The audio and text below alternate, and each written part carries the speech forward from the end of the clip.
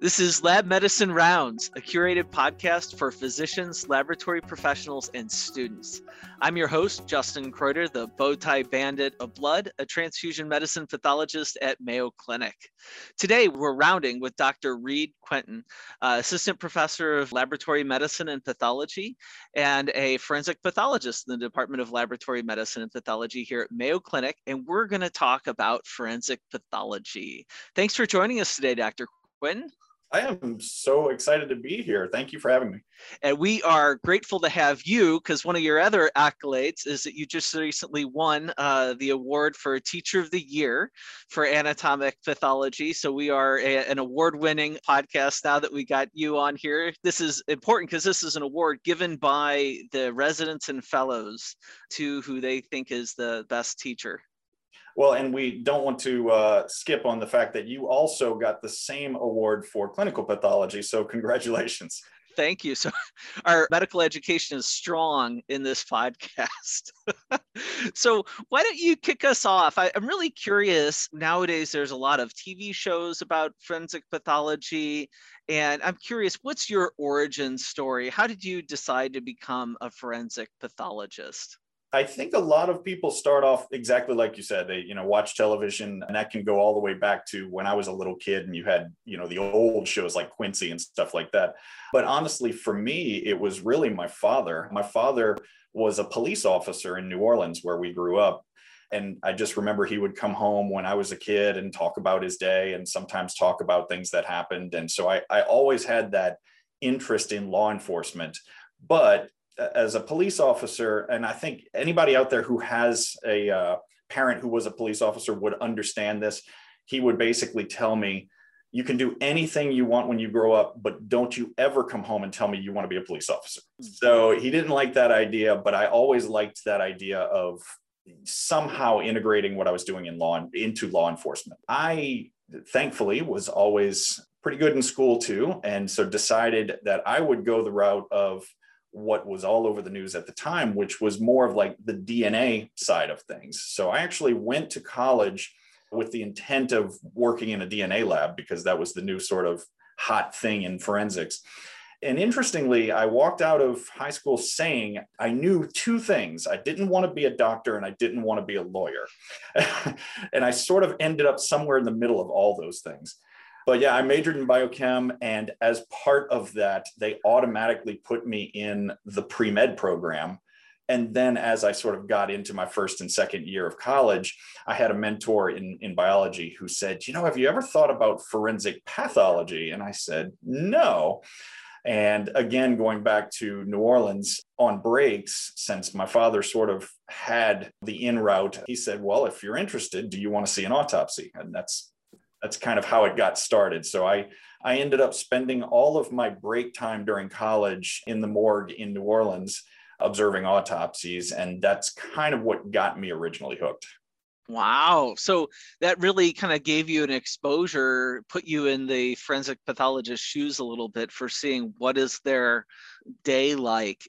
So that makes me kind of wonder about, you see what's kind of out there in popular media. You fortunately were able to really see what does the practice look like. What do you think are a few of the biggest kind of misconceptions that get out there about forensic pathology? There are certainly a few.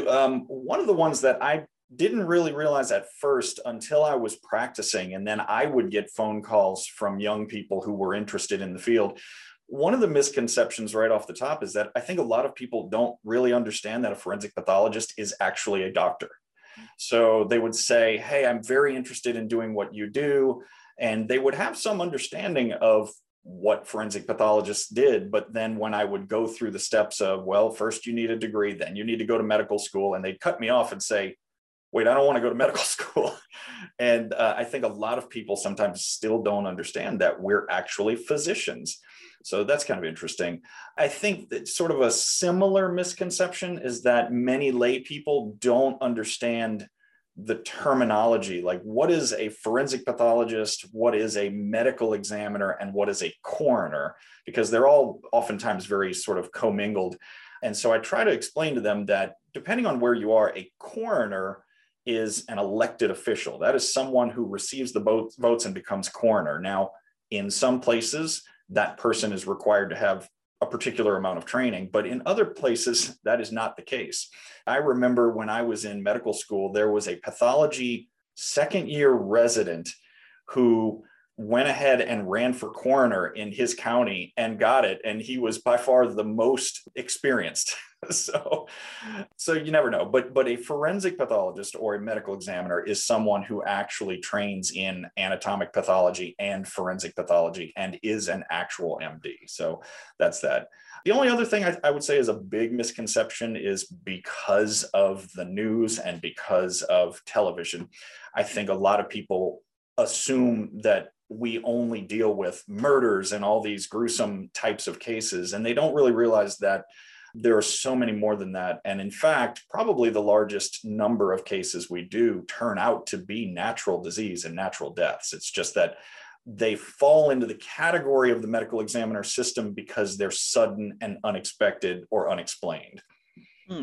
So does that mean that there's a big public health component to forensic pathology? Yeah, absolutely. So public health on multiple levels, but I think many of us have really got to witness that during COVID.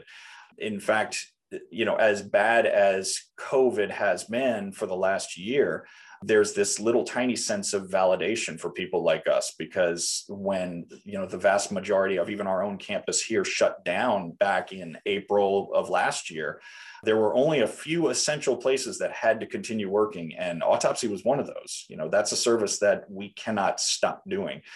Being right there on the forefront, for instance, right now, we do so much COVID screening because we have people that, again, die unexpectedly. They may be found at home, or they may be, in a motor vehicle accident or what have you. But if they don't have a recent COVID test, we do all of those as just more of a public health service to sort of gauge where we are. And you'd be surprised how many times we pick up asymptomatic carriers that then can be reported to the health department, and they can start working through the contact tracing. So the COVID's a nice example on how you've kind of partnered with the Department of Health. Can you just elaborate a little bit more on that, and what does that look like? Because I mean, we've got a number of clinicians that listen to this podcast that maybe are unfamiliar about how is the role with forensic pathology played, and then also for students that are listening as well. If they're interested in public health, forensic pathology might be an interesting career path for them. Sure. It really comes down to, like I said, that contact tracing element of it.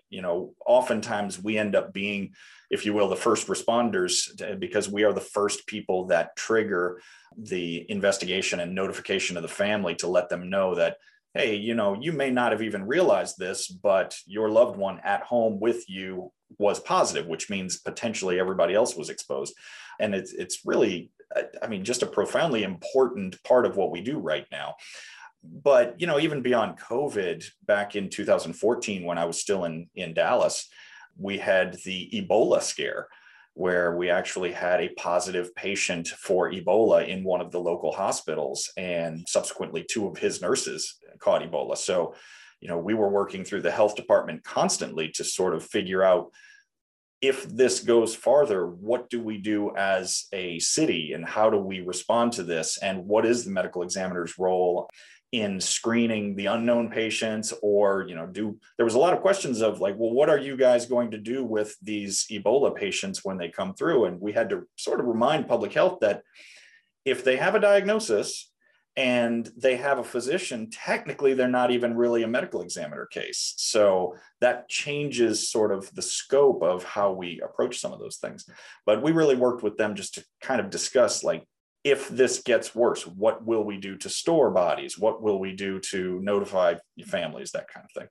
I see. So you're not just going to the courtroom and doing autopsies. It sounds like there's a lot of meetings that happen as well to kind of plan for what's our community response to these epidemics that might come forward. Absolutely.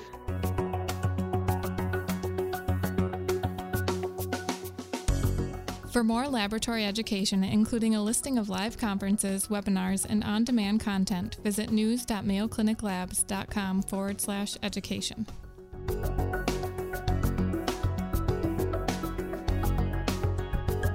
like you point out, you're a physician, and a lot of times we think about other physicians that we interact with, and that's certainly a focus of this podcast. I'm kind of curious, could you kind of talk a little bit about what about interacting with other physicians? What types of physicians are you interacting with periodically, and what are those kind of conversations about what kinds of cases and questions? At a very superficial level, probably the physicians we interact with the most are going to be other pathologists outside of forensics. So for instance, we work very closely with neuropathology, cardiac pathology, those groups, because we may have cases that require a neuropathologist to do a more detailed workup for instance, a neurodegenerative disorder. We also work sort of on your side of the field sometimes too in the laboratory medicine. Particularly, I would say our number one is with toxicology. So chemistry and toxicology, because so many of our cases may involve drugs or illicit substances that we're screening for. So that becomes a really big part of our interaction. We've already mentioned public health, the health department, things like that, but also sort of in the hospital itself. Oftentimes, for some cases, we interact with radiology. In many of our either sudden infant deaths or child abuse cases, we all interact very closely with the pediatricians and the radiologists. Sometimes we will attend morbidity and mortality conferences, and oftentimes these might be reviews of particular cases in which there was a death in the hospital. And so the clinician or maybe the surgeon is interested in what did we find, and is there something that could have been done in the treatment to sort of change that outcome. And then the final one I'll mention, which is very near and dear to my heart, is sort of the multidisciplinary teams like the one I've been involved in so much over the years, which is child death review, where throughout the country, there are multiple child death review teams that look at every child fatality in each state. And those teams are made up of forensic pathologists, lawyers, pediatricians, other healthcare workers, nurses, representatives from local school boards. All of that team looks at these cases to basically say, okay, if there was a child fatality, was it something that we could have done differently? Was there something we could have caught? What can we do to prevent these in the future? So part of that actually goes back to the preventative side of things that you mentioned earlier, sort of in the realm of public health, which is that many of the recommendations that we make in child death review teams end up getting passed through as legislation later. So if you look at things like car seats, when we were kids, how many people actually used car seats? And now they're mandatory. Everybody uses them. And a big part of that was the push from these types of committees. I'm curious, like as you're kind of talking and giving a couple of different examples there, something that kind of popped in my mind to highlight might be, it sounds like you approach an autopsy very differently depending on what the clinical question or what the issue is.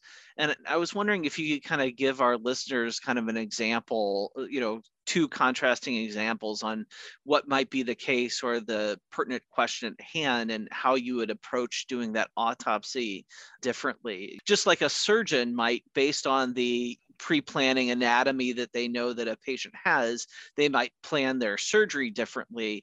As a forensic pathologist, the clinical question very much is going to drive how you approach the case. Yes, absolutely. So we basically start sort of with a very wide scope and then narrow as you go. Some cases obviously are pretty straightforward based on the scene investigation. So if it's a suicidal, say, hanging or gunshot wound or something like that, those are usually pretty straightforward, other than the workup down the line of more of the scene investigation and kind of getting all of that information correct. But some of my favorite cases are the ones that are person found down at home. So you start with this very broad category of, it could be anything. It could be a homicide. It could be a suicide. It could be an overdose. It could be natural disease. We don't know. And then as you get into the autopsy, we kind of start out all autopsies very similarly and then hone in as we go. There are some practices throughout the country as far as doing, some people like to do partial autopsies or things like that. I don't. My thing is, if I'm going to do an autopsy, I want to do the whole autopsy, because you never know what's going to surprise you once you get in there and start. But like, for instance, we've had child cases where it just starts out as, 2-month-old unresponsive in crib. Well, that could be anything, and it may turn out to be a meningitis, in which case you have to start down the path of doing an entire infectious disease workup, then also notifying public health so that they can take care of the rest of the family who may have been exposed. That same case may turn out to be a co-sleeping overlay SIDS type case, in which case the majority of what we do is honestly scene investigation and then ruling out many things. So basically making sure there's no trauma or anything like that. That same case may end up having trauma, in which case it becomes sort of a homicide investigation. So in fact, I had a 2-month-old found unresponsive in a crib that it was assumed was a SIDS type case, but it was in a very prominent, well-known daycare center. And during the investigation, we ended up finding out that there was quite a large amount of Benadryl in the child's system. And it turned out that the caregivers were giving Benadryl to all the children to help them sleep. So that obviously became quite a big issue as well. Wow. That's really interesting to highlight the purpose of the autopsy, right? And I think a lot of people talk about autopsy rates going down nationally, but it sounds like there's a lot of value that can come out of this and really kind of shines a light on things that we may not be aware of happening in our community. Absolutely. And it's important to recognize that there are two different types or styles of autopsy, because there is the forensic autopsy, which I've been mentioning, but there's also the hospital autopsy. In general, across the country, hospital autopsy rates have been going lower and lower. Forensic autopsy rates have been going higher. We're very lucky here at Mayo that we really promote the hospital autopsy service, because there are questions, even if the clinicians might not have questions about what happened in a case, the families might. And so we really push to sort of offer that to the families. So our hospital autopsy rate here is still extremely high. That's wonderful. And thank you for pointing that out, that these are two different types of cases that it's the medical cases or it's a forensic case. One of the things I was kind of curious about, I always like kind of understanding how are fields evolving, and forensic pathology isn't a dead specialty. Couldn't resist in that. But in what ways is the field of forensic pathology continuing to evolve and grow? I think really it's kind of like everywhere else in medicine right now to some degree. It's more incorporation of digital technology. We moved into complete digital photography years ago when that became a thing. Now we're moving into digital microscopy. It was actually really fun here at Mayo when, again, with COVID, trying to find silver linings in the COVID pandemic, but we were already discussing as an institution how to implement digital pathology, meaning microscopy, so looking at slides. And very early in that discussion on the autopsy service, we said, let us be the guinea pigs. We'll be happy to be the first ones to pioneer this technology. And so when everyone else was stuck at home and couldn't look at slides, we had all of our slides digitized. So I could sign out cases from anywhere. I could look at them at home. If a resident called me and had a question, I could pull them up anywhere. So that implementation has been very helpful for both the practice and for teaching.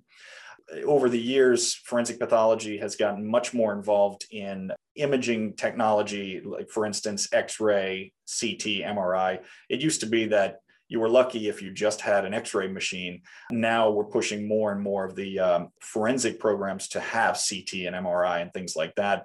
One big thing lately has been sort of this high-speed, full-body X-ray imaging. And there are several companies that provide this technology, which almost looks like a mini CT scanner, but it basically is an arm that does a full-body X-ray within seconds, which has dramatically improved our ability to image those cases and maybe look for things like projectiles or what have you. So that technology has been fantastic. And then the final one I'll mention, which is not popular yet, but it could be in the future, but we've used it here sometimes, which is 3D printing. So it's one thing to be able to walk into a courtroom and show a photograph and say, okay, here's the image of this gunshot wound on this person's skull. But it's another thing to just pull out a 3D printed skull and say, there's the gunshot wound. Anytime we can make it easier for the jury to understand what we are trying to convey, it's better for all of us. Wow, that's really interesting. So for our clinicians that are listening to this to kind of understand this field of forensic pathology and the interactions that you have with others, and then for students to understand really what does a forensic pathologist do to understand these differences between medical autopsy, forensic autopsy, and the fact that just like all the other fields in medicine, you're starting to integrate these newer technologies, digital slide imaging, some of the full body imaging aspects. I really appreciate your time joining us today, Dr. Quinton. So happy to do this. So we've been rounding with Dr. Quinton, and thank you for joining us today, listeners. We invite you to share your thoughts and suggestions via email. Please direct any suggestions to mcleducation@mayo.edu and reference this podcast. If you've enjoyed Lab Medicine Rounds podcast, please subscribe. Until our next rounds together, we encourage you to continue to connect lab medicine and the clinical practice through insightful conversations.